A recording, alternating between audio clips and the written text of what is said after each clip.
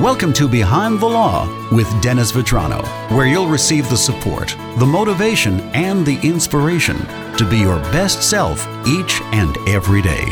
And now, here's your host, Dennis Vetrano. Time again for Behind the Law with Dennis Vetrano. Good to see you, Dennis. Good to see you, Joe. We started talking about trends in divorces last time we got together. Yes, we did. And, as I said, there was a downturn in, divorces, say, January through March of this year, which is pretty rare. Usually January, there's a spike. Again, following the same trends of people going to the gym, people changing their lives, looking for jobs, those sorts of things. So, but what I've also found is we've had a spike of people coming in for mediations, which now, let's back up a little bit.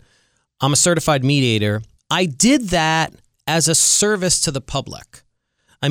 Because look, mediation isn't lawyers trying to, make as much money as they can. That's not what it's about. Mediation is the exact opposite of that.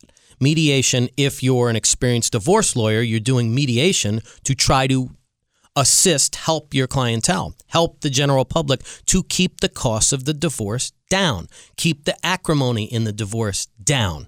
In my mind, help cut out, and I've said this before, another reason why I did this, help cut out the unscrupulous lawyers that show up on the other side of our cases that are looking to just drag things out. I want to keep it simple. But when I first became certified and started, kind of putting the word out there, there really didn't seem to be all that much interest in the local community in doing divorce mediation.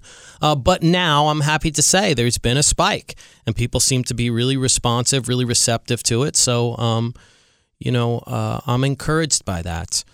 And again, I think that mediation is a really interesting aspect of divorce law or divorces, because mediators can really run the gamut. And I think maybe we can talk about this in a little greater detail as we move forward. That's why we'll pick it up next time we get together. Sounds good. In the meantime, to find out more about Dennis and his firm, please check that website. drvetranolaw.com. Dennis, always good to see you. Good to see you, Joe.